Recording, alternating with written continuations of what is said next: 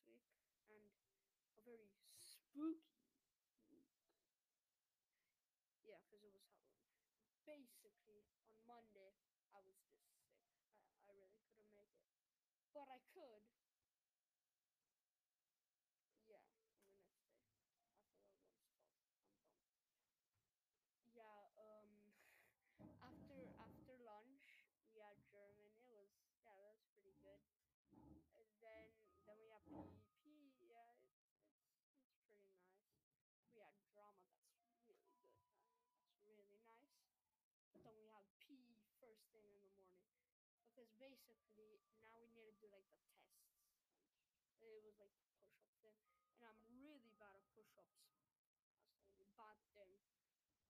But then right before lunch we had German. It was really nice.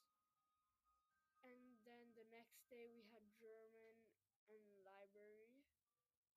And on Friday, right after lunch, we had assembly where I had to present something in front of like 100 something people. That is very nerve wracking. So yeah, have a spooky Halloween.